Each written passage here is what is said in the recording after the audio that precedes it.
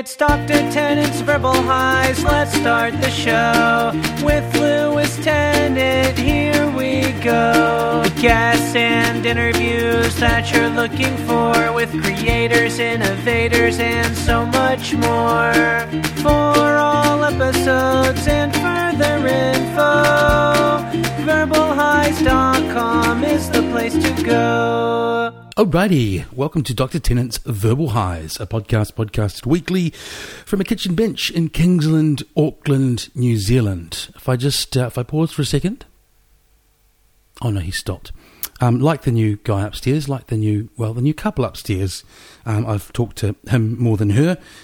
He has a piano, and he's just got home from work, and he was tinkling the proverbial, not the proverbial. He was tinkling the literal ivories. He's learnt Stand By Me finally, which is great because that one took about 3 months. Was glad to hear the back of that one. This new tune I don't recognise. It's nice. It's more technically it's a more technically competent piece than Stand By Me, so it's nice to sort of hear growth and development in the evenings. Anyway, so regular listeners will know that I have been rabbiting on probably for about the last 7 or 8 episodes about trying to get 50 episodes up in a year. I've had mixed feelings about it. I'm crazy busy otherwise, and this is a hobby, a labour of love. But by golly jinkers, where does that kind of language come from? Like that sort of 50s, 60s kind of kids' entertainment language, isn't it? Anyway, by golly jinkers, I'll have 5 up in the next 48 hours. Yay! Because the podcast started end of November last year, and I was like, bugger it, I'm going to do it. So this is 46 today. It's with a guy named Theo Gibson. I first met Theo at Unitec in 2007. Regular listeners will know I am now involved permanently in an academic institution. At that time, I was part-time on a coffee stand at the Unitec. My first year back in New Zealand after about 7 years away.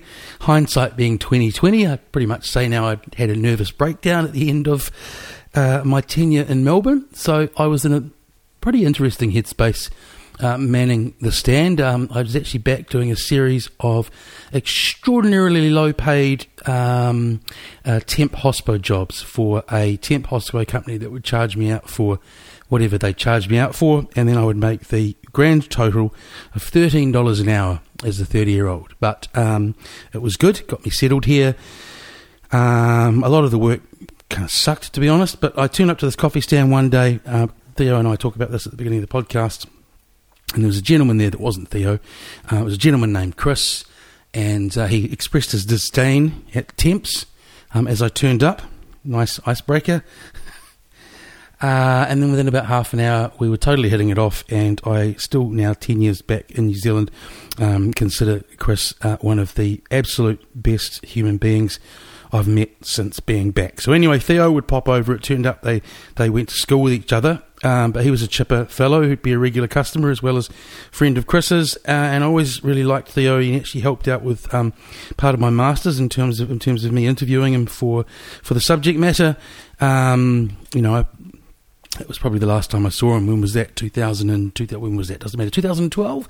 And then I saw through good old social media that he was building an electric car from scratch. And I thought, what a curious project, and what a great project to get someone in to talk about, and what a great opportunity to get Theo to come back into my life, if only just briefly. It was fun. We talked about his other endeavours as well. He actually made a doco about the process. I'll let the pod speak for itself. Back to Chris. Chris, I assume you're going to listen to this with both Theo and myself involved. We had good fun. We had good fun on that stand. I always thought Chris was sort of grumpy but charming. That was his very charming. That was his modus operandi at the stand. I always thought I was a bit more mellowed until one day I served I served a customer with Chris, I think, sitting behind, maybe on a wee break or something, and I didn't realise how cold I'd been until Chris said, "That was quite amazing, man." And I said, "What?" And he said, "I've always wanted to work somewhere kind of like Black Books." If you haven't seen that show, that joke will be totally lost on you. But that was my headspace with Hospo. We also stuck a photo up of a guy pulling fingers that we found at the in the newspaper that only we could see and the customers couldn't. And it was, jeez,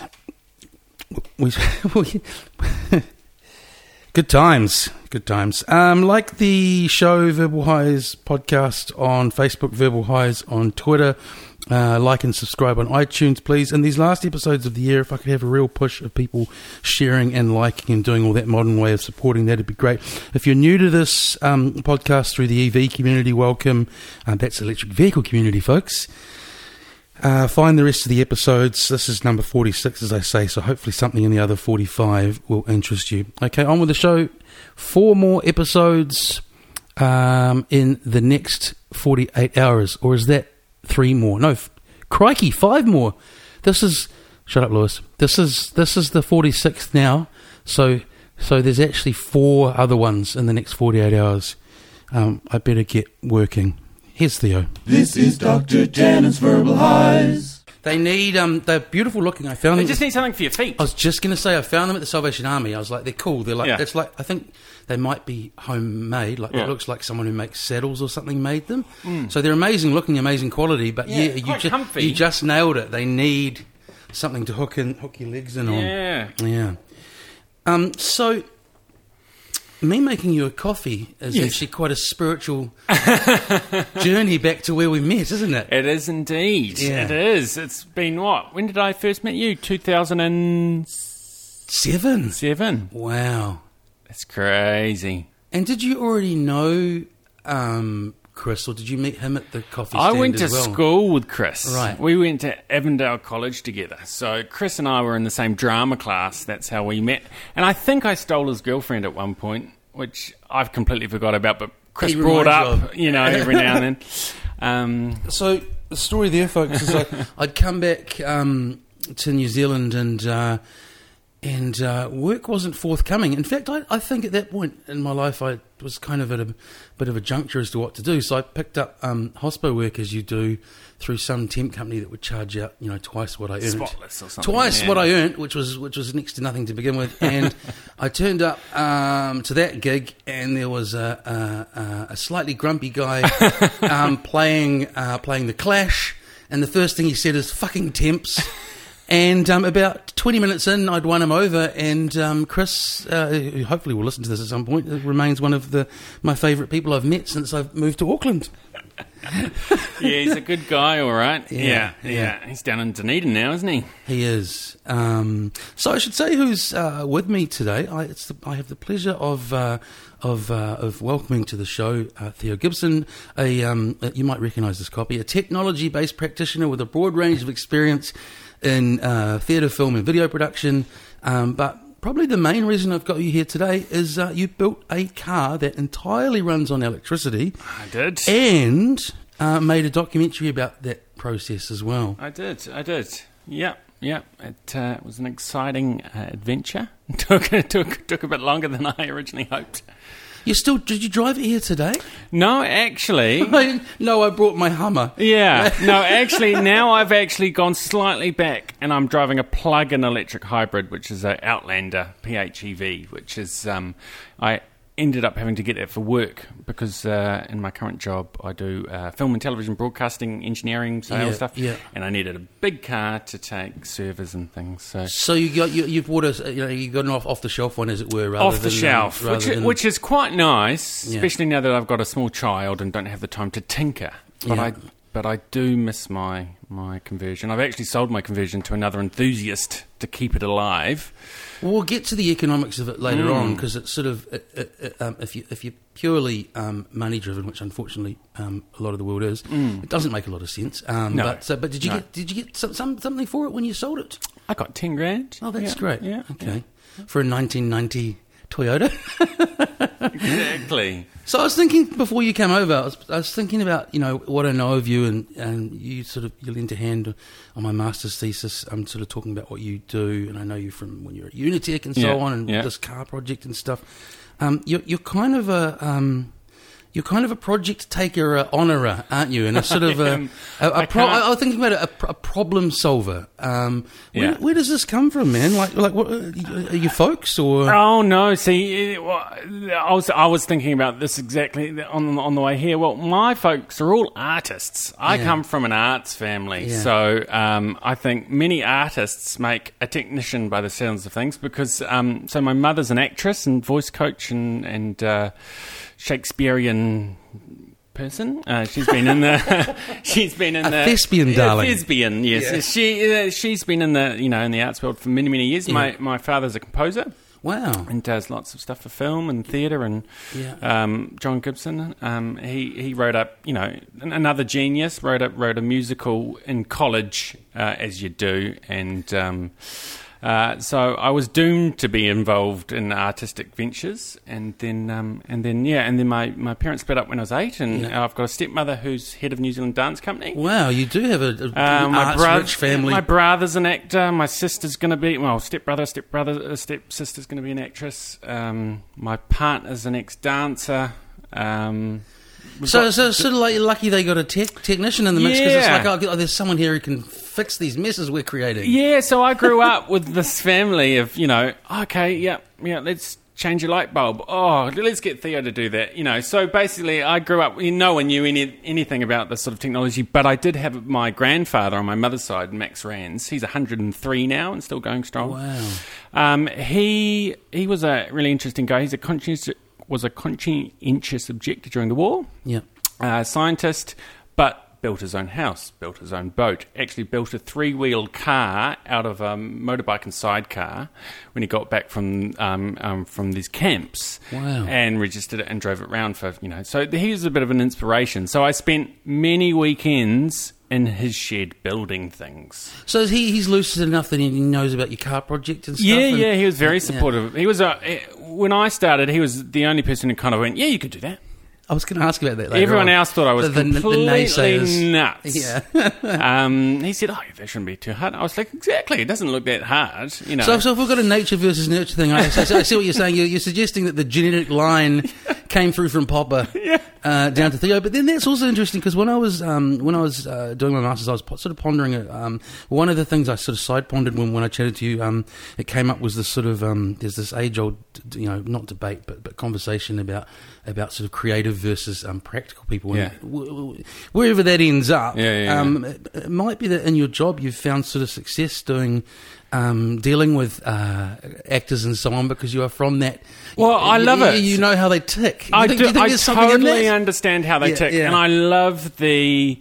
Artists are collaborative. Yeah. You know what I mean? It's not generally about ego or whereas the business world is a bit more that way inclined. So I just love working with people like that. So but I got to the stage about 18, I was going to be an actor, and I went, actually, I'm a bit traumatised by my family. I love them to bits, but I don't think I actually want to be on the stage or in front of the camera. Yeah. Actually, if I'm behind the camera, maybe I could, influence the arts in that way. So went to film school in Australia, and that's where the whole kind of technology thing started. Yeah. Because how old are you? I'm, how old? 35. Right. Yeah. So technology, do you mean technology thing started with you, or technology changes starting? Well, a mixture of both, really. I'm thinking about kind of digital coming into the mix. So my parents bought the 486. I grew up on the 486 PC, and I grew up on the Commodore 64. So I had one of those as well, Yeah. And they had no clue how to use it, so they just would give it to me and say, fix this. And interestingly enough, as I was growing up, I always said, when people asked me what I wanted to be, I said, I want to be an inventor. Yeah. So that was, I think, too much chitty bang bang or something. I don't know there, but that's funny. Yeah. So what happened with What happened with the education racket? You just felt you'd done your dash. Yeah. You were at Unitec a long time, right? Yeah. So, went to film school in Australia, did a bit of an OE, as you do, came back to New Zealand, majored as a sound engineer. Oh, you do audio as well? Yeah. Oh. I majored as a sound engineer and trained on this thing called a Fairlight. I know the Fairlight. Yeah. No one had them in New Zealand because we were all number 8 wire. So there was one in Wellington, Theo. Oh, that's true. At Marmalade Studios. It got shut down the week. I think it got shut down. I was producing stuff in that studio in '99. So you must have been along not long after before they decommissioned it. Yeah, I was back 2004, 2005. So yeah, basically when I left, they shut it down. But Fairlight was a gorgeous machine, and I loved it. But then got into 3D animation. I just do everything. I can't help myself. So got into 3D animation in film school. Yeah. Came back and went, I'm going to be an animator. So locked myself in a garage and basically just learnt Maya and 3D Studio Max when I got back to New Zealand. Tried to get a job at Weta, all that sort of stuff. Did you make a film or I did a 5-minute little animated film thing. I had these guys on called Makpari. Have you heard of them?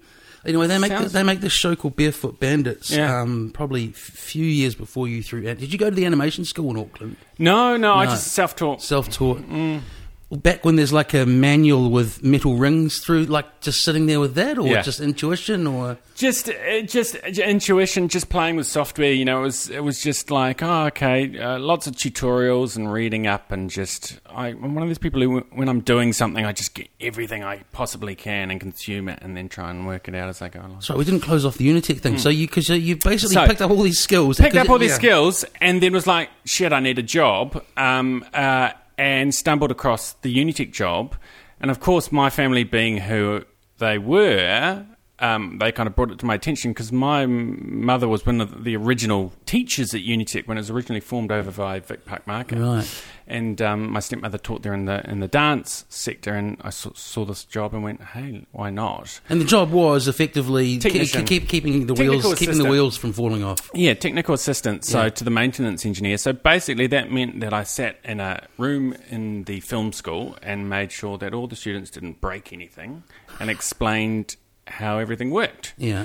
And there was a great testing ground for all my little ideas that I had, and that slowly evolved over time till I was the technical coordinator, so I managed basically all the systems at the film school. Ended up teaching, so then I started teaching as a editing tutor, which was great fun, but then, I would have loved to have stayed on, but, Auckland got more expensive, and the wage stayed the same, and promotions came and went, and heads of department came and went, and I just wasn't really going anywhere. So, and then I, bought a house and had a child. So it was like, okay, well, I need to kind of go where the money's going. So making mad cheddar on Avid products at the moment. Is it Pro Tools or just the visual side of stuff? We just do the visual side of stuff. So I'm an Avid certified instructor. So but you're selling the gear, right? We sell the gear. That's my main role at the moment, is selling the gear. Yeah. So, but again, technology, man, it's just like electric cars, it's all changing so rapidly. Well, funny you say that. At work, I've sort of taken on a role of, we had this amazing Pro Tools HD studio with a big, huge, I think it's called a C25, huge Starship Enterprise post-production desk. Yeah. And I took over an audio paper that I think hadn't been... that person won't be listening. Apparently hadn't been run that well. I never met that person. Yeah. And as a part of that, in our brand new building, I don't know if you've seen AUT's building, it's only been there a few years, there's this studio sitting there that students just aren't using. Or they're going in with Zoom mics into the dead studio and recording stuff in there. And I'm like, and it's sort of like reminded me when I walked in of, like, that elderly person with the plastic all over their couch. Right? So I'm like, guys, we have to use this. And relating to your story, is like, if we don't use this in a year or two, it'll be a doorstop. Yeah. Technology, because Avid don't often. Well, a lot of companies don't support stuff after a while. So Yeah. So anyway, finally got people in there. It was like my stubbornness and my vision paid off. I got students with their little swipe cards. Were allowed to get in there without a tutor in there. Yeah. You know, which took some blah blah blah blah blah. So relating to another thing you spoke of, like, you know, students and making stuff, sure things go and stuff. It went so well. Yeah. And then about 2 weeks after all the students had left, I went down for my regular quick little check, and someone had like yanked 2 mics out, pulled all these cables out, and left them on a big pile in the main room. And I'm like, it's actually, yeah, like being responsible for all that gear is quite, you know. Yeah. I mean, Did you give them a lot of but like were they allowed in a lot just on their own, and was there pitfalls there? And Yeah. I mean, they were. I mean, you know, with the editing strand, they would get a suite for the time that they were doing the post on their the edit on their short films and stuff like that. But you know, it is funny with technology. Like, I always thought when I started teaching, I was like, okay, this new generation, they'll just be totally on it, you know. Binary. Yeah, absolutely. And it's like, okay, so what computer are we using today? Dead silence. Okay, that's a Mac. This is a Mac. Where's the power button? Dead silence. I'm like, really? Yeah, how does this work? Dead silent. You know, I was amazed. I was absolutely amazed, because I've always been inquisitive, so I've kind of been interested in how the stuff works. But it's just, you know, if it works, cool. This is how I use it, but no kind of understanding of problem solving. Or even the capability of, like, you know, I see students with like the latest Mac, whatever, laptop. Yeah. And it's like that little grey box credit cardy thing does everything that you just described coming up on and learning. Yeah. And it's like, oh, you're just on Instagram. Did you know that there's editing software in there? And did you know that you could make a film or an album on that thing? Yeah. And maybe it's because, I don't know. Listen to us, young people. There's some bloody good ones too, though. Yeah. There are. And then when you get those really good ones, you're like, oh, thank God, you know. And the good ones always go very far. That's the thing. Yeah, that's right. Cream, etc. Yeah. We'll get onto the car in a second, but as I say, you and Random Projects, I see you're the CEO of an audiobook company. Yeah, so that's a little thing I've been working on over the last couple of years on the side, kind of thing. So, you know, I've been a podcast listener for many eons. I imported my first iPhone into the country because I wanted one device that could play podcasts and be my phone in my car. Are you saying you imported an iPhone before anyone else had one? Yeah. I was walking around and everyone was going, "What's that?" I'm like, "It's an iPhone. I've read about those." You know, I was quite popular with my iPhone for a couple of years there. That's when I met my current partner. Yeah. Oh, you've got an iPhone. And through that, I've been into audiobooks. You know, I think the actor part of me has always been liked well-crafted audio.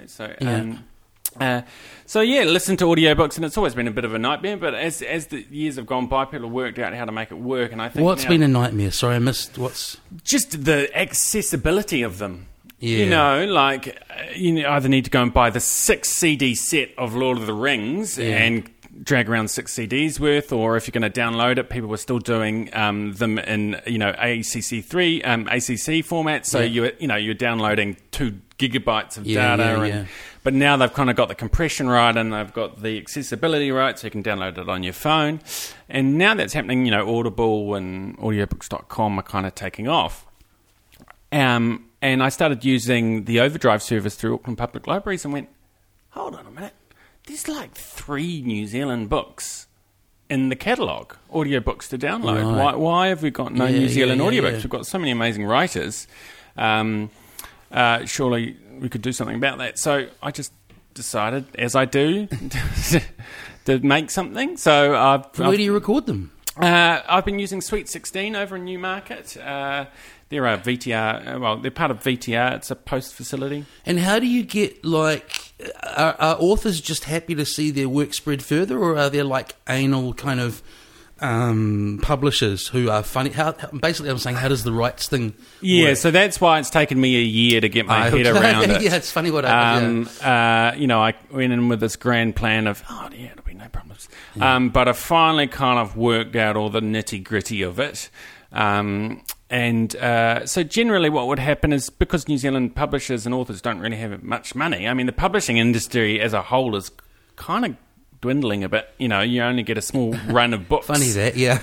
And ebook sales are actually dropping. It's audiobook sales that are in the billions these days. So you go in there and you say, hey, I want to make your book. And if they agree, basically... Hang on, you go to the publisher or the author first? Either, okay. Okay, so if the rights are held by a publisher, I go to the publisher. The publishers have been really supportive. Right, that's great. Which is really cool. So, but they can't fund it, so basically I have to fund it. Right. Make the book, they get a 20% commission on sales, and I hope that I get my money back. And So how many in the can?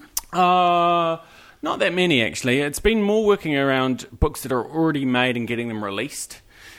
Books that have already been made into audiobook format. Oh, you're not voicing them, No, I am. Yeah. I'm making them as well. So yeah. I've just finished one called "On the Upside Down of the World," which is narrated by Laurel Deviney.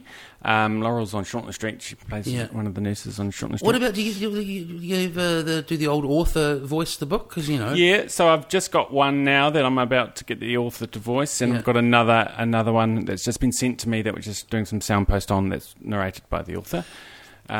Always a little bit of a risk there. Well, it depends, if it was like some geezer talking about his life and crime, you kind of want him to read it. Yeah, but some people do have that tendency to read the book. Yeah. And, and that flow is a bit disjointed. So. I always found that, actually, probably because I've never formally trained as a broadcaster or whatever, but I have noticed when I've heard my voice back, like with radio and stuff, when I read stuff, it sounds nowhere as good as when I'm just kind of... there's a definite art to the script read. You know, we teach it in our radio major. Even like I tried doing... Have you ever tried to do a newsreader with you got to accentuate the proper nouns and stuff? That's actually quite a difficult thing to do. That's quite hard. Without sounding like stupid. Yeah. It's quite an art form. Yeah. Yeah. So I just realised with audiobooks that I've gone so down the podcast rabbit hole that I actually realised I don't even listen to music. I listen to about 10% of music. Me too. Right. Me too. Something to do with getting older as well. Like one of my regular listeners liked it when I said I'm getting like my grandfather was with the little radio in the corner with national radio on all day or whatever. Yeah. But anyway, I was going to say with audiobooks, I just realised I'm woefully out of the loop there. So.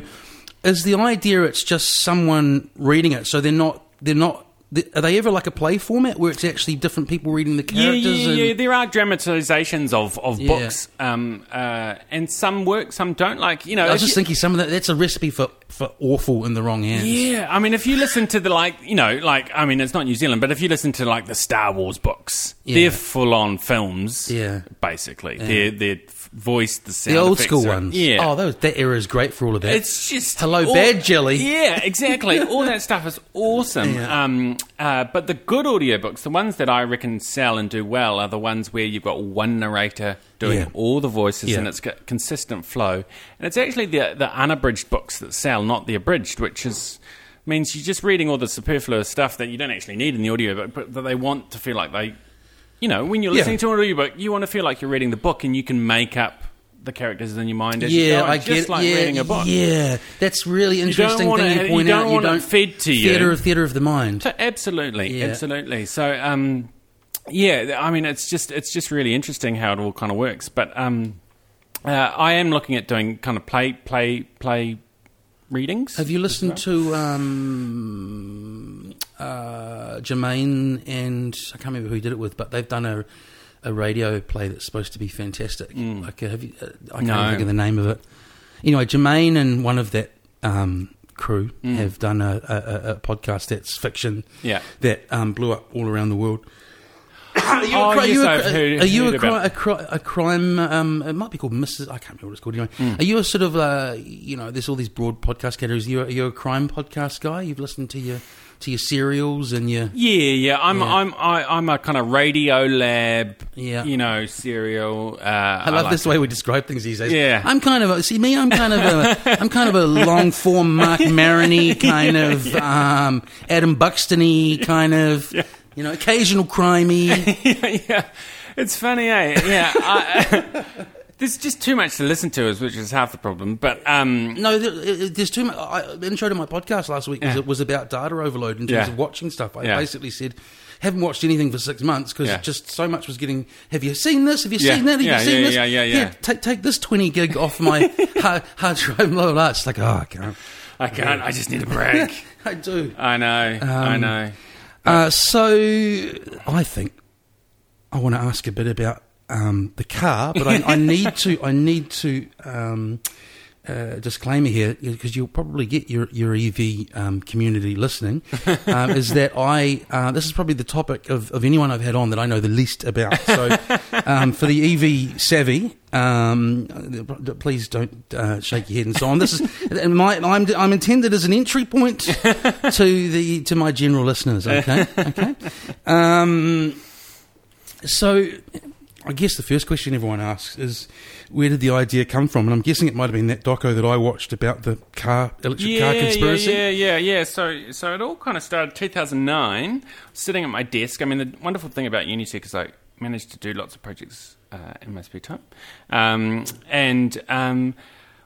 Saw Who Killed the Electric Car, which is the kind of iconic electric car doco. And if people don't know about it, it's basically about, in the 90s, GM built a really awesome electric car and they leased it out to lots of people. Then they went, they did it because of a law change, and then the law got changed back and they went, we don't want people to have those, even though they were really efficient, everyone loved them, and they got them back and they crushed them.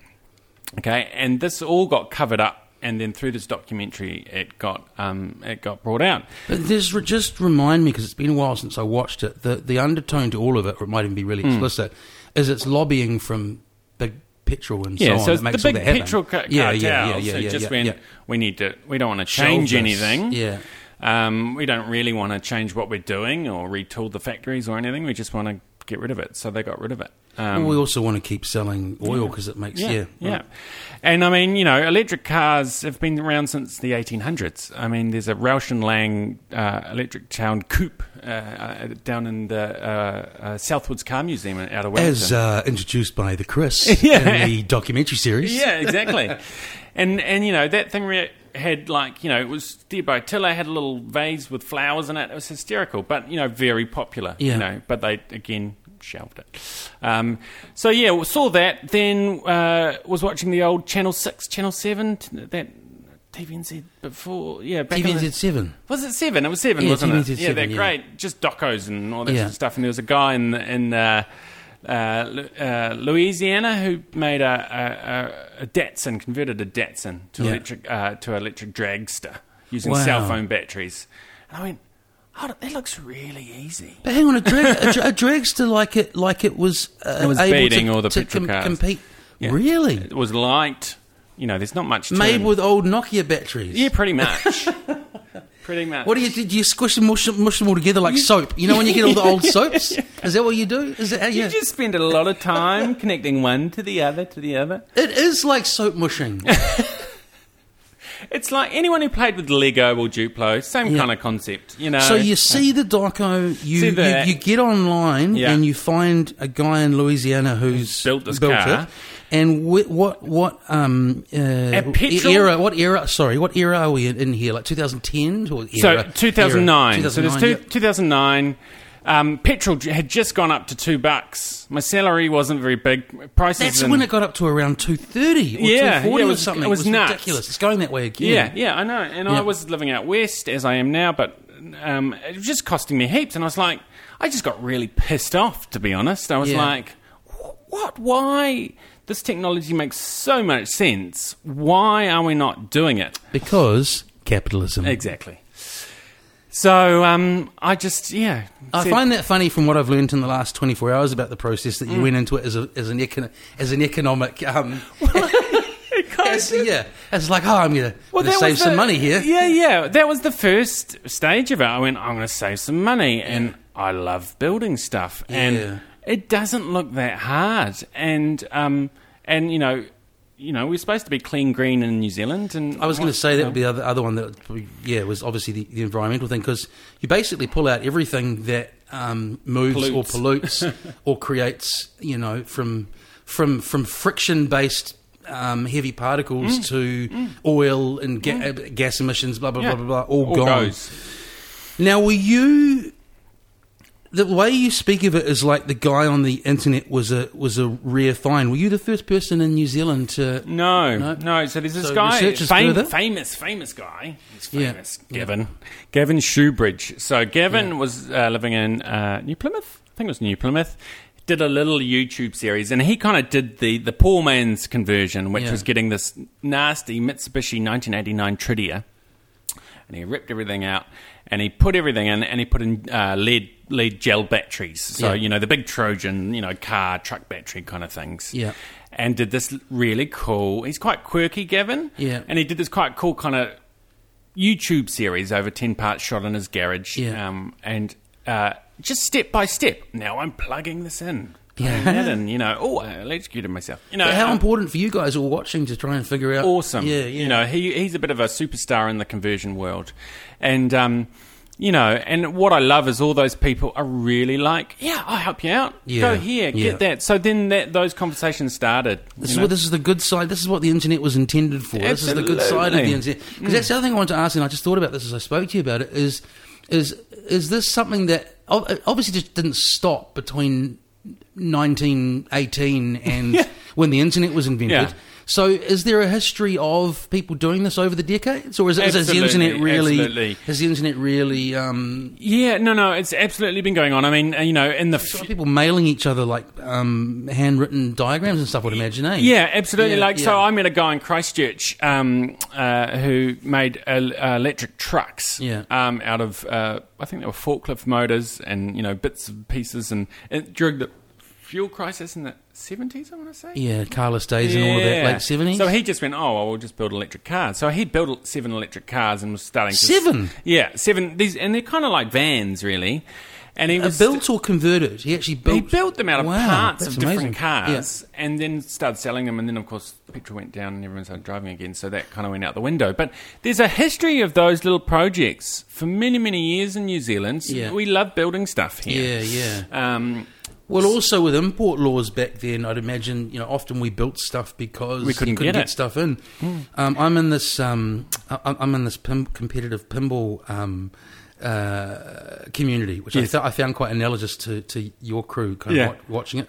Talking about helping each other out, blah blah blah blah blah blah. Yeah. But the stuff I've learned through that, like the reason in the like 70s and 80s when video games became really big globally, that we didn't have, like, say, a game like Frogger, you wouldn't have the amazing original artwork and top panel and stuff visually, is because you just couldn't import that stuff because we had a I don't exactly know how it works, but you had to make it was to encourage local industry. You couldn't import, so that's why we had all these sort of homemade or New Zealand made generic video game cabinets and all the fish and chip shops and stuff across New Zealand. Yeah. It's because someone had to come up with some way to get the games in and making money.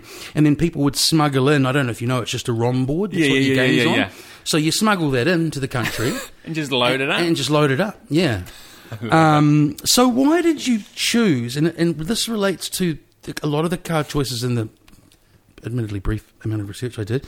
Why? The first thing I thought is, why choose such an old car? Because you chose a 1990 Toyota, and I would have thought, isn't there just potential issues there with rust and so on, with warrants and stuff? Or is it just that you want to start with a cheap car?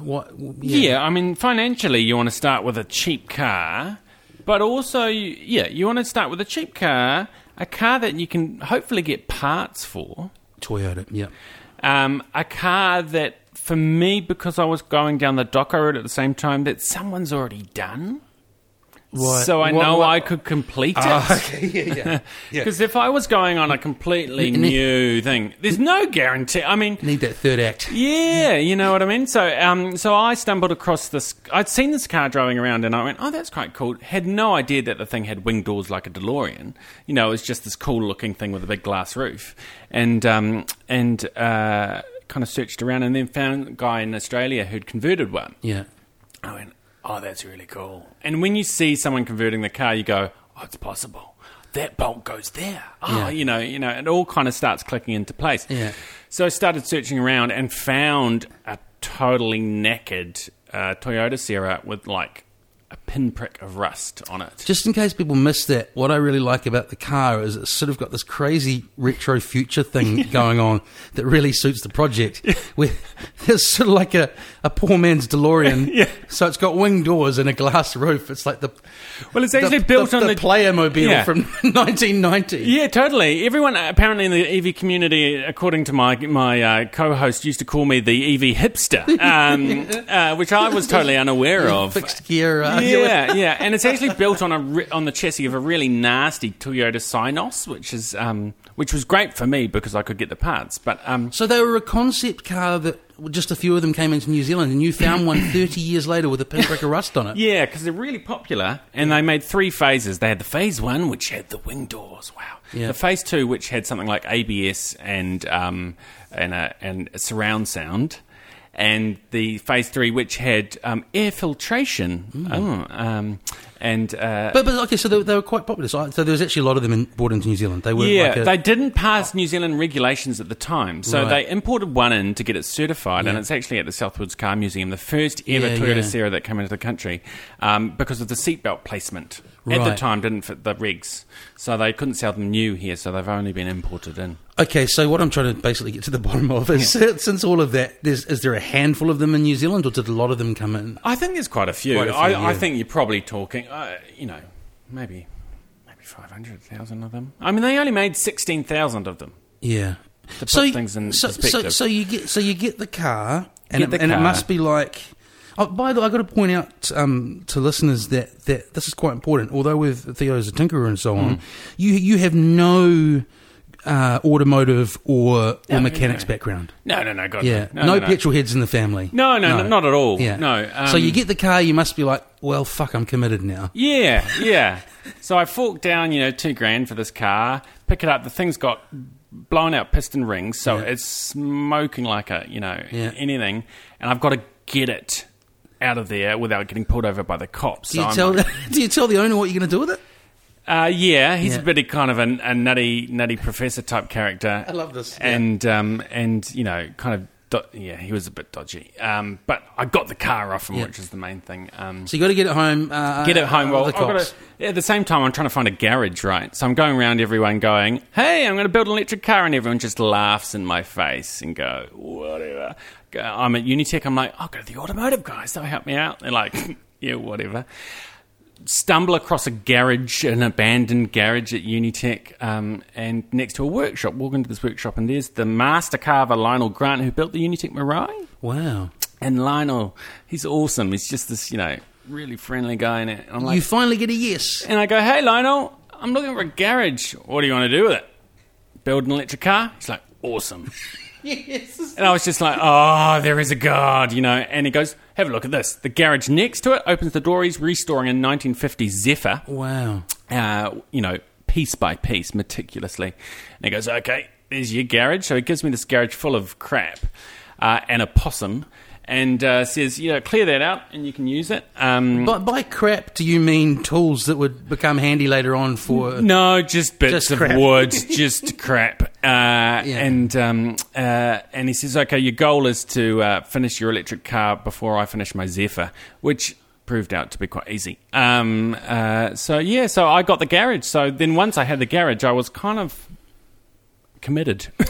And so you're thinking, what's it going to cost at this stage? No idea. You have no idea? I've got a vague idea. I'm thinking 10 to 20. I've got about $3,000 to my name, and I've spent $2,000 of it on a car. Yeah. So what happens next? Just take me through this. As I say, I want 3X. I want a catalyst. I want a couple of turning points, and I want a climax and a resolution. Please. Yeah. So I enlist my mates, Rob and G, who I used to work with at Unitech, and one of the students at the time, Sebastian Telfer, who's now over at Sky, and I go, hey guys, I'm going to build an electric car. Do you want to help? And they went, oh yeah, that'd be cool. That's what I love about it. Yeah, all the naysayers. You just assemble a bunch of just a couple of mates, optimistic nutters. Yeah, they've seen me do some crazy stuff. I've done lots of projection and stuff over the years. So I've helped them out a lot. So they were like, oh, we'll help you out.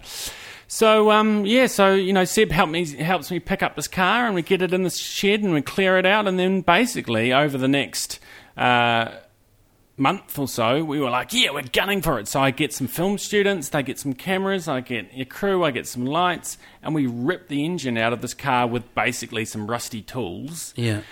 And realise, it's a Japanese import. We don't have the repair manual, do we? So we don't really know what we're doing. Yeah. We're just pulling out bits going, I don't know what that is. I think there's one moment that was quite telling with your automotive knowledge where the radiator was pulled out and you were like, yes, that's the engine out. yeah. It was a bit of a mistake. But, we were having great fun just playing that one up. And so you're pulling out anything that's related to internal combustion engines. Yeah, so you've got radiator, you've got engine, you've got gas tank, you've got clutch system. So you can choose to keep the clutch or remove it, or keep bits of it. So I keep bits of it. So I remove the clutch itself, but keep the gears, because an electric car generally just has one gear. Well, two gears if you want to count reverse. Yeah. And even then, it might not be a gear. It might be an electronic thing. So I went with keeping the gears, because the conversion in Australia had done a similar thing, and I could work out how to put them together, bolt it to the gearbox. Yeah. So so all that sort of petrol stuff just pulled out, and we sold the engine for scrap, and we just kept the brake system, the 12-volt system, so all the lights and all the componentry there, and kept the air conditioning pump, power steering pump. But other than that, everything came out. Yeah. Exhaust pump, gas tank, all gone. Okay, so it sounds simple from here. You just bung a battery in and drive away, don't you? Yeah, that's what we all hope. So then the next stage was pretty quick. I think I got a little bit of money from Unitec at the moment, because they went, maybe he isn't crazy. Oh, do you mean they wanted to sort of back it as an educational institution backing one of their own to do a sort of an esoteric project? Not really. No. Not that quite far. They were doing sustainability drive at Unitec, and as a staff member, I could apply for a little bit of sustainability funding. Yeah. So I got some of that. And basically, that got me enough money to buy my electric motor from the States. Yeah. And so electric motor, you either go direct current or alternating current. I won't go into that because But I got a DC motor and got that into the States, and then found this race workshop who made race car parts, and went, okay, you see this gearbox and this electric motor? Yeah, can you join those together for me, please? Yeah. This is how I think it works, and I had all these specs. And they built me this beautiful kind of adapter plate. Yeah. So I got the motor in there. That was all going really well. This is probably only a year in, bolted all together, clean the car up, get rid of all the oil, get rid of all that sort of stuff. And now we've just got to get all the componentry that controls the electric motor in. Before you do that, does this company in the States, just out of interest, make these for this hobbyist market, or are they just electric motors for things in general? So there's a lot of electric conversion part suppliers out there, and they've been around forever. Now, as far as I'm aware, conversions aren't regulated like they are here in New Zealand. So anyone can kind of go and convert an electric car, make an electric car.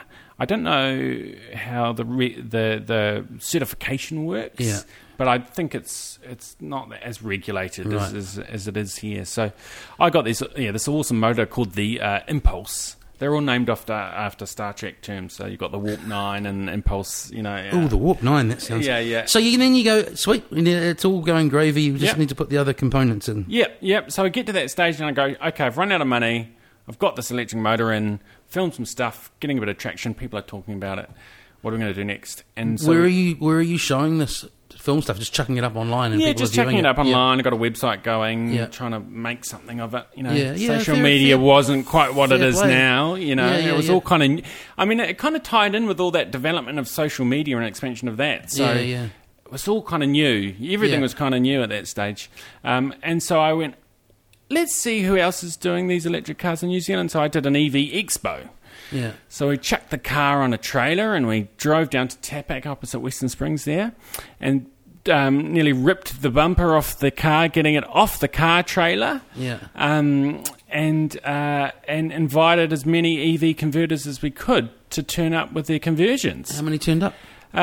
First time we got 3 or 4, I think. Cool. Yeah. And there was, guys there had built full-on race cars, and, all these little people were coming out of the woodwork. Out of the woodwork in Auckland. It's like, I live out in Henderson, and here's my electric conversion. Wow. Yeah.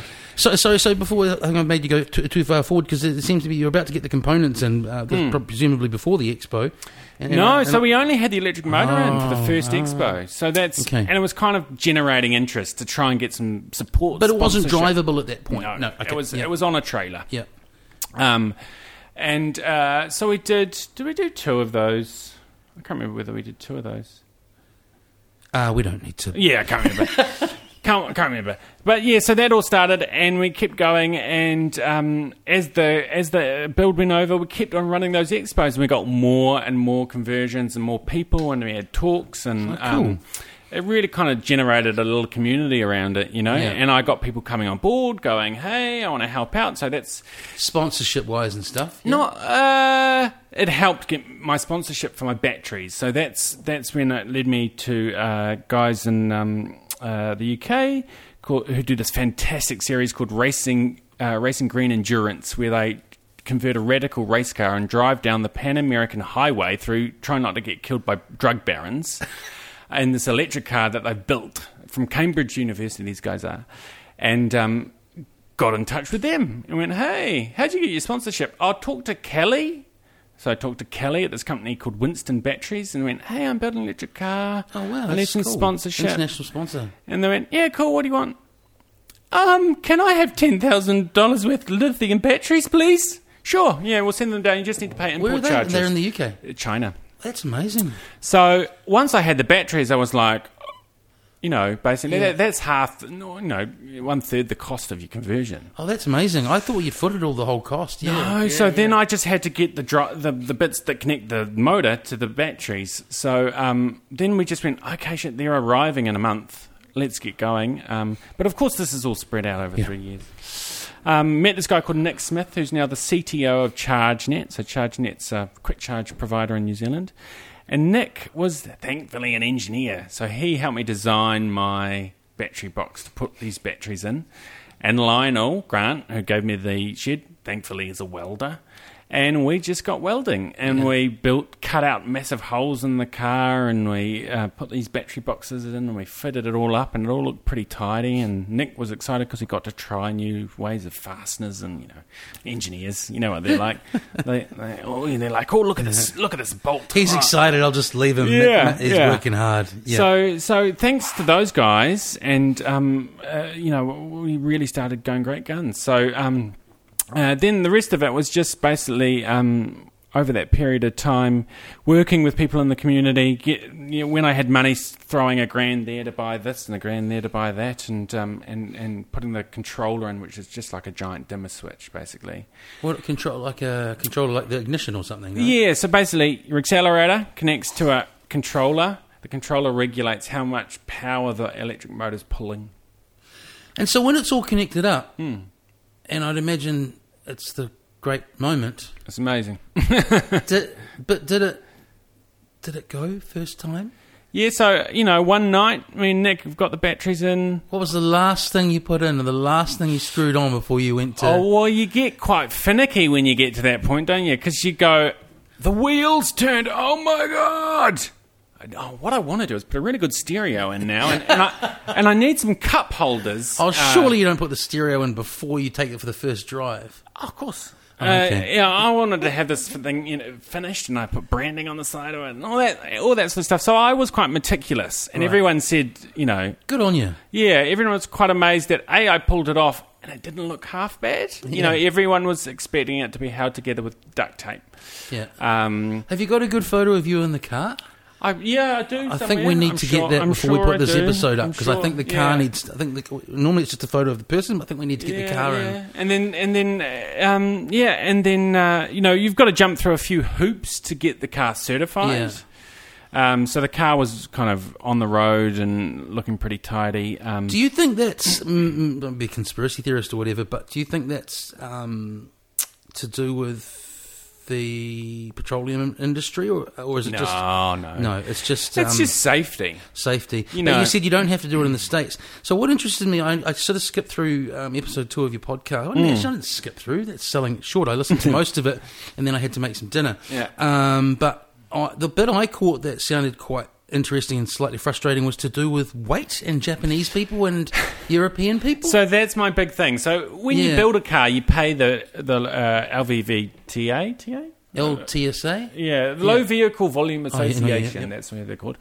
And they come and send out a certifier and they tell you what they're worried about. Yeah. Now, what's great about that is they hadn't seen many conversions, so I was telling them how it worked. Yeah. This is the battery, you know. It was And they're desperate. They're trying to do something to justify the job. I should worry about that third thing you told me about. I'm worried about the weight of the car. So basically, it came down to red tape at the end of the day. So I built this car based on the numbers. You get the curb weight of the car and the gross vehicle mass. Is that, in other words, a car with people in it? Car with people, gas tank and full trunk. Luggage, yeah. And then the curb weight. And you've got to work within those weight requirements, okay?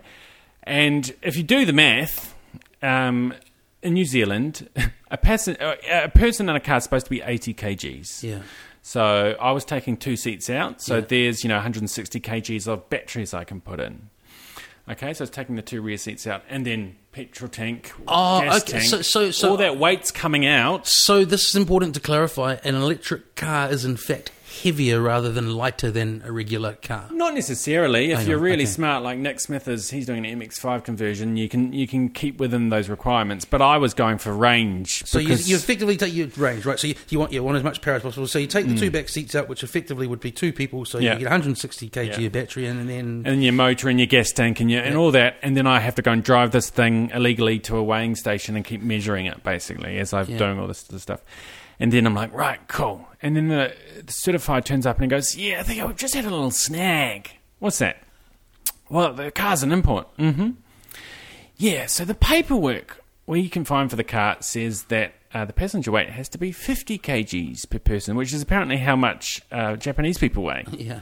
And I said, how does that work? So when it comes in the countries, it's certified for 80, but we have to go to the paperwork in Japan, which says it's certified for 50. Yeah. He wasn't a common sense guy, or he just had to go by the rule of law? He just had to go by the rule of law. Yeah. And that's when I was like, if they had sold that car at Southwood's Car Museum in New Zealand and there was a paper record of it, or paper records associated with that car, it would show 80 kgs per person. So I spent months trying to track that paperwork down and couldn't find it. So basically I had to rip out a chunk of batteries, 32 kgs, 32 batteries I brought out, which reduced my range from about 160 k's to 100 k's, which was still plenty, let's be honest. You could have driven down to the corner and put them back in. And that's what he said I was going to do. But I also... what you say on the podcast you didn't, and then there's a little laugh, and I'm like, this is the great unknown. I may have put one back in. But I'm sure I pulled something out. And the car actually was only certified to carry one person. Yeah. It was ridiculous. So he was like, pull that seat out, pull those batteries out, and I'll give you the certification plate that goes on your car. So I went... So he was overall kind of helpful guy. He wasn't being... He was a really nice guy. He's retired now. Yeah. He was really sympathetic, and he really wanted to help me, and he thought it was a really good build. And you know... when we went for the road test and we were driving down the southern motorway and he slammed on the brakes, I shat my pants because I was like, if these brakes don't... I built this car, and if this emergency stop doesn't work right, we're going into that barrier, you know. It's quite interesting. But, you know, the car held up and all passed all the regulations with flying colours once we got that extra weight out. And they just make a noise like a trolley bus. They just... no noise. Yeah, there's just a low kind of... Yeah, it's like a trolley bus, I guess, a low hum. It's pretty nice. Once you get used to it... It must be quite trippy at first driving a car. Well, it's because you stop at the lights and there's no sound. You'll hear the vacuum pump, which generates the vacuum for your brake system, kick in occasionally, going... keeps it at a certain vacuum. And you get a few people like you know, how do I put it? Like, they're on the street, and they know something's not right. You know what I mean? Because there should be noise, but they don't quite click. Well, I put a little badge on the back, just took away the Sierra sign and put electric, you know. And obviously what I found is people would drive behind me and go... electric, and they'd back up to look for the exhaust pipe. And then they'd go, there's no exhaust pipe there. It's been neutered. Yeah, you know, or I'd get to the supermarket and someone would be like, it's not really electric, is it? I'm like, dude, did you hear me drive in here? No.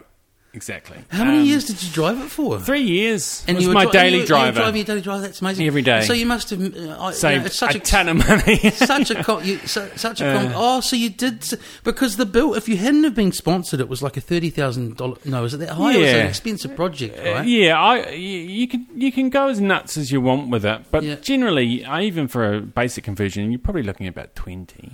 But battery prices are coming down now. You didn't spend that much with support and stuff, did you? I probably chucked in, let's be generous, 10 grand of my own money. Wow, I didn't. Oh, that's fantastic! Congratulations! And you drove it for 3 years. Yeah. So and you were spending what on nothing. Electricity? Well, $10? Oh no. Probably worked out to $2 to $4 a charge. Yeah. At home. Yeah. At night. And then what I was really proud of is that once it rolled off the assembly line, apart from one embarrassing moment when I was taking my partner to the airport and I blew a fuse. I knew this car was a bad idea. Yeah. All that. It just 3 years just kept going. So it's dawning on me now that you actually, all of this money we pour into cars is mainly because we're dealing with the sort of corrosive, the nature of internal combustion engines, right? Yeah. So that's all the stuff we're getting repaired. Maybe your brakes would need doing. You still need to get your brake drums and stuff. No, why not? I didn't touch it. Well, you would eventually. Yeah.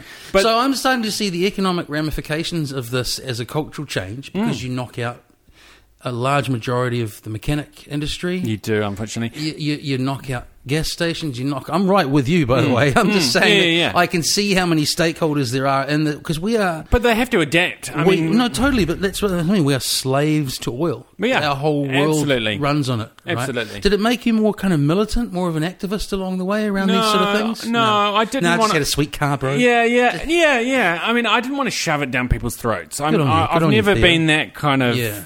Person, to be honest. That's right. If you like it, people who loved it, and people who were gonna, the people who came up and went, oh, that doesn't make any sense. What happens if you run out of electricity on the motorway? Who are these people? Why are people like that? There were so many. So many. You sad, angry electricians would come up to me and go, "That's ridiculous. You're an electrician. You understand it. You could repair this. You could be the next EV repairman." I mean, it kind of blew my mind. But they've kind of dwindled off. Come to 2017, they're kind of swallowing their words a bit. So what's a hybrid? Hybrid's half. There's multiple varieties, but it's basically a Prius is your standard hybrid, which has got a battery pack. Yeah. And the electric motor has a the petrol motor has a generator which tops up the batteries, and it's kind of a hybrid thing. So and the argument for a hybrid is you get more range. Yep. Okay. And save on gas. The other thing I need clarifying is, or you probably even explaining, is there's, in terms of public places to charge, how many are there kind of in Auckland or whatever? Well, so if you listen to my podcast, the NZEV podcast, nice little insert there. So D West, the NZEV podcast. D West, who's my co-host, her and her husband Steve West, who's started up Serato. You may know Serato. Right. They basically went.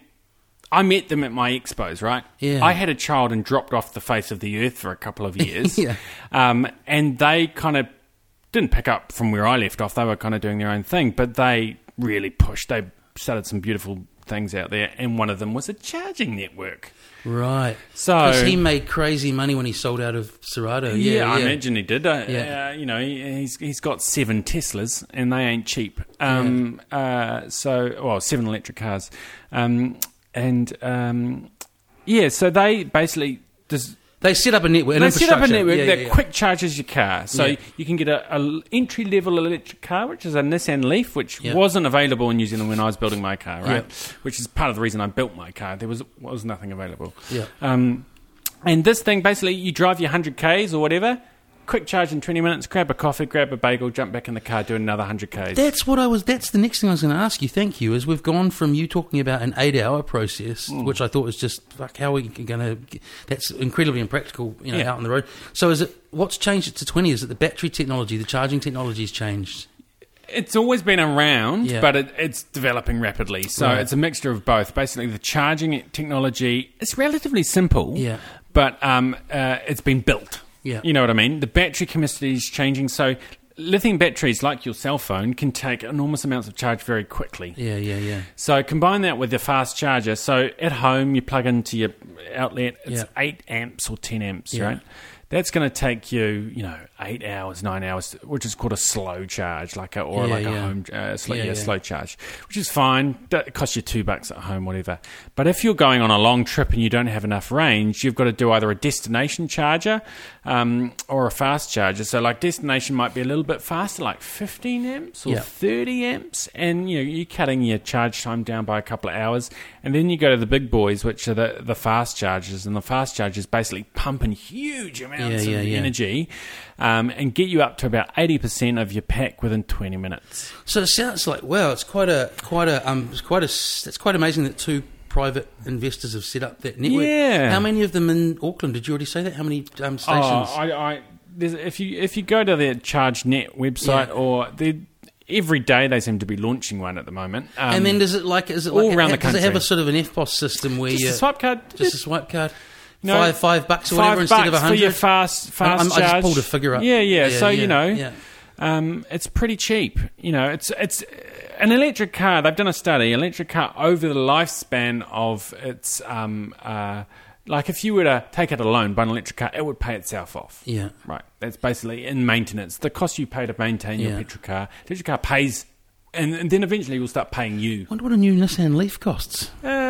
Well, they don't sell them here. That's a conspiracy theory. So Nissan don't sell new Nissans and Nissan Leafs. They're all imports. Right. They will be, hopefully, with the new one coming out, they'll start selling them again. I wonder how much an import would be then. Second-hand import, new import. 10 grand. 10 grand? Starting at 10, going up to 20, 30. I just spent 8.5 on a second-hand petrol car. Yeah, exactly. It's very nice, though. Yeah. And for you, in a city, man. Yeah. In a city, man. Yeah. Perfect. Nissan Leaf. Lots of free fast chargers down by AUT. Are there free chargers? Yeah, there's. So Vector and Mercury and those guys are kind of rolling out some free chargers. I imagine they'll charge charge for the charge. Yeah. At some stage, but I think I saw one near I've driven past somewhere in Auckland where there's one set up between a service station and a supermarket somewhere quite major. But the reality is, you don't need to use those chargers. You only need to use those chargers if you don't have enough range to get home, because it's going to be cheaper to charge at home. Yeah, thank you.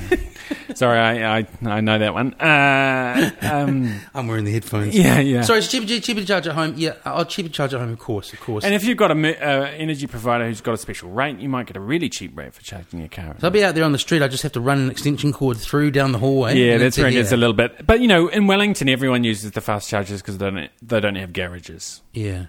So that's when the fast charging comes into play. So that's really cool that the network's being set on up. Do you? It's total. Do you think that there'll be a mass exodus away from essentially oil and petrol driven stuff? Do you think it's going to happen in our lifetime? Yeah. I mean, if you look at the stats, all the manufacturers have basically been pushed into making electric cars or plug-in hybrids. You mean like global lobbying bodies are getting them to do that? So the cars that are coming in... So who's leading that? Environmental groups and so on? Lots of governments and stuff, changing regulations around pollution and sustainability. Except for Trump. Except for the USA. So Trump's ditching everything. Yeah. If you listen to one of our podcasts, we talked to Chelsea Sexton, who was on Who Killed the Electric Car, and she was going, I hope they don't get rid of the EV incentives, and of course they are now. So that's really sad. But we stick to the positives. So the fact that change is being enforced, I think, is fantastic. And countries like the Swedes and Norway and they're basically going, okay, 2020, China 2040, we're not going to sell petrol cars anymore. Can't get one. There's so many levels to this. And it just takes. There's so many levels to this in terms of how it changes things. Because I just thought of another thing. I lived in Melbourne for about 7 years. Okay, and I went back. I've obviously been back a number of times, and I had lunch in the middle of town. Yeah. Trams. Yeah. Lovely. Okay. Now, compare that to the diesel buses in the middle of Auckland. So even on like a noise pollution level, the difference in not having really loud vehicular noise everywhere it would be quite trippy waking up tomorrow and the whole transport network was electrified, like from a you know what I'm meaning, from like a person on the street point of view. I feel like the day the earth stood still. I know, because we've grown. You're a city boy, I'm a city boy. We've grown up in just mechanical noise pollution. I know, right? I know. Yeah, it's quite bizarre. You know, especially if you I mean, if you drive an electric car, it's the first thing. First thing I thought of. Is the sound. You know, just. And in my car, mine's really soundproof, so I don't really hear anything. I just hear the tyres on the road and the wind and the birds. You know, it's like it's pretty amazing. I mean, there's a fantastic documentary called Charge about the introduction of electric bikes to the race around the Isle of Man, the Grand TT. Is it Grand TT? Yeah. And all the drivers are like, it's really trippy because you're going insanely fast. But I just want to put my arms out like I'm a bird because it's just amazing. You know, you're just hearing people having their conversations as you're driving past, and it's a different world. You know. And so through all of that, just in closing, you've got a film crew around, and are you directing the documentary as well as the you mean project? my EVbuilders.co? Yeah. What's it called? It's up online. It's called it's called Convert Me. I like the entendre. Yeah. So it was going to be a 6-parter originally. So we got the first 2 up pretty quick, smart, and then the third we kind of did a rough cut. But then basically, you know, it was a long project. So the people who were helping me out, God bless them, you know, they had to do other things, which I totally understand. And I had crews come and go, and it got to a stage where I was getting a bit tricky to monitor the quality of the footage. So the stuff I kind of had towards the end, even though it was the crucial time to be filming it, wasn't that great, and it was just kind of hard to... I didn't have the headspace, really, to think about how I wanted to end it. So I've kind of sat on it for a while. I think you've popped up on a couple of podcasts and stuff lately, and you talked about it when you came in. I think it could almost be a revival of all of this for you in a way, like getting the doco showing somewhere. And well, exactly. So I think you know, I enjoyed what I saw of it. Yeah, it was great fun. We tried to keep it entertaining, and you know, I was like, look, I don't mind looking like a complete idiot because half the time I was, but that's part of the enjoyment factor of it, you know. That we pulled it off, A, and B, that we worked it out as we went. And so I think 2018 may be the year I actually finish it. So, you know, after now my son's nearly 3, I was like, I've got to get back into the community. I wasn't feeling whole. I had to do something. That's what I was going to ask as well. Was like my lovable pinball geeks. You've discovered a kind of community and all the stuff that goes with that as well. Yeah, totally. You know, it's quite trippy because probably find people with kind of similar values based on the reason that they decided to do it. And yeah, exactly. I mean, it is changing rapidly. We used to know everyone in the industry, and now there's all these new people. We have no idea who they are, and. But, you know, it was kind of cool. They had the first EV World Expo this year in Auckland, and, you know, it was the proper thing. You know, cars from all the manufacturers, people building stuff, all that sort of stuff. It's like the world's quietest motorcycle gang. Yeah. And there's really... Do they have motorbikes? Yeah, there's a guy... Oh, that would be crazy. You need to listen to my episode. I will. With Sice Tacoma. He's a really clever guy. He's converting the trolley buses in Wellington. Can you tell me that's weird? They've stopped those after all those years. Well, all they're doing is they're actually turning them into kind of hybrids. Oh, okay. So it's a positive. It's a positive. So they're recycling. While you're talking about the episodes on your podcast, you mentioned you had an American guest on from that film. What episode's that? I think it's episode 4. Episode 4. Chelsea Sexton's her name, and she is a superstar, an EV superstar, and she sold the EV1 in the early days of electric cars, and would lease them. Was responsible for getting them into the hand of celebrities, so that when they were crushed, there was a bit of publicity around that. The Beats by Dre method. You know that? Just get them on people's heads. Yeah. Right. So she's been kind of lobbying governments and talking with countries about rolling out this sort of stuff about EVs. She's got a wealth of knowledge, so she's really cool. She was really lovely to talk with. Now, I'm no bong-smoking, the Rothschilds run the world, Tower 7 kind of guy, but has she had any sort of dark presences in her life as a result of her lobbying and so on? I'm sure she's got... I think she said she's got, some pretty hateful emails and things like that. I mean, there's always going to be two guys one. reading a newspaper outside in a car outside her house. Yeah. I'm sure there's been a lot of that sort of stuff over the years, but I think that's probably going to start cutting off now because they're, on the way here, I saw 3 electric cars. I like I like the positivity of it. I think too often with the news and stuff these days, it's easy to get caught up and humans are totally messed up. It's all going the wrong way. But there is positive change happening. There is. And I mean, look, everyone's going on about autonomous vehicles, and that's the next thing is we're going to have basically self-driving EVs. Have you read... this has come up twice on the podcast, but you've got to go and have a look if you haven't. Have you read about the ethical side of all of that? Oh, all these yes. ethical dilemmas they're trying to figure out? Yes. Yeah. If you are wealthy and buy the deluxe model, does the software not kill you and kill the person in the other car? That's awesome. Have you heard? Yeah. Do you take out the 3... This is to take out...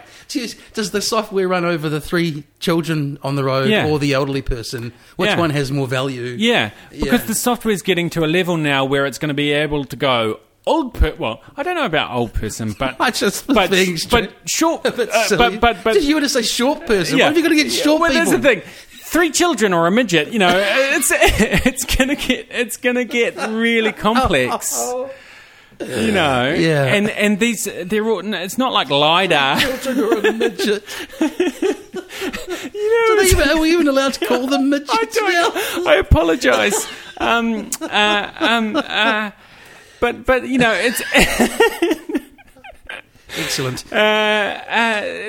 They're all cameras, so it's going to be able to read this stuff. It's not LiDAR, it's not radar, it's cameras. I mean, look, it's extraordinary, and if anything, feels like the science fiction of the past, it's that. I'm sure I've seen that in something, but I don't think I'd be a beta guy in those cars. I think I'd happily watch. Yeah. I suppose they'd load them with... I never thought about this. You'd load them with crash test dummies or similar first, wouldn't you? Yeah. So that's been going on for the last 5 years. Google's been driving the self car, but now everyone's doing it. So the technology, the processing power to do all this is kind of there now. Like NVIDIA, who make graphics cards, for example. Now they're making a computer that basically does AI driving for you. Wow. So all these little guys have been building this stuff on the side. It's all coming together, and it's just bursting out. So what about this? Automotive accidents obviously far more prevalent, hugely more prevalent than airline disasters. Are you just as comfortable with a self-piloted Airbus A380? Let's be honest. All the pilot does is take off and the landing. And then they sleep and do a runny poo in the middle, and that's about it. That's it. We've been flown by autonomous planes for many, many, many years. Actually, that's right. It's probably, now I think about it, it's actually probably, in terms of the software and the programming and the design, that's probably far, far, far easier. Yeah. You're not dealing with... You don't have to deal with the randomness of drivers. Yeah. They've been pumping these cars through... This is a fun fact. Pumping these car autonomous AI programs they're putting in their cars through Grand Theft Auto 5. They're what? Sorry, I didn't miss that. I don't know what you mean. So they're putting their AI brains... And they're putting them in a car and they're driving it through Grand Theft Auto 5 because all the traffic infrastructure is there.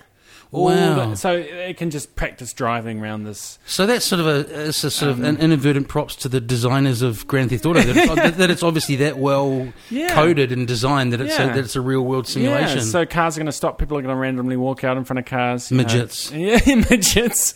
Old people. Yeah. I think we can. Hey, it's been a pleasure. I think that's quite a interesting place to lead off, and I do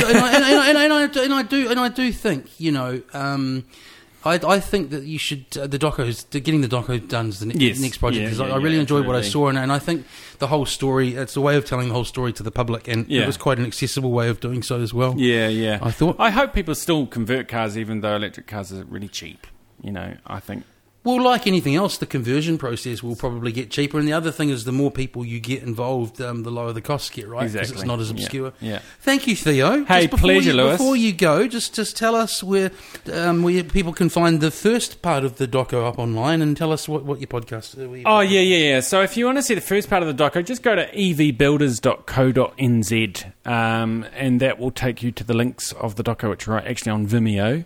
And if you want to listen to D West and my podcast, you just go to the NZEV podcast on Facebook, or you can jump on to podcast.nz, and we're listed on there as well, and we're on iTunes and all that. So, and it's a very specialist topic, and I listened to one last night, and they're very entertaining. It's one of those things where it's entertaining, whatever the subject. Yeah. We try and have fun, and we may not be technically accurate all the time, but I think it's an enjoyable listen. We have to let Samir in here and go now. Okay.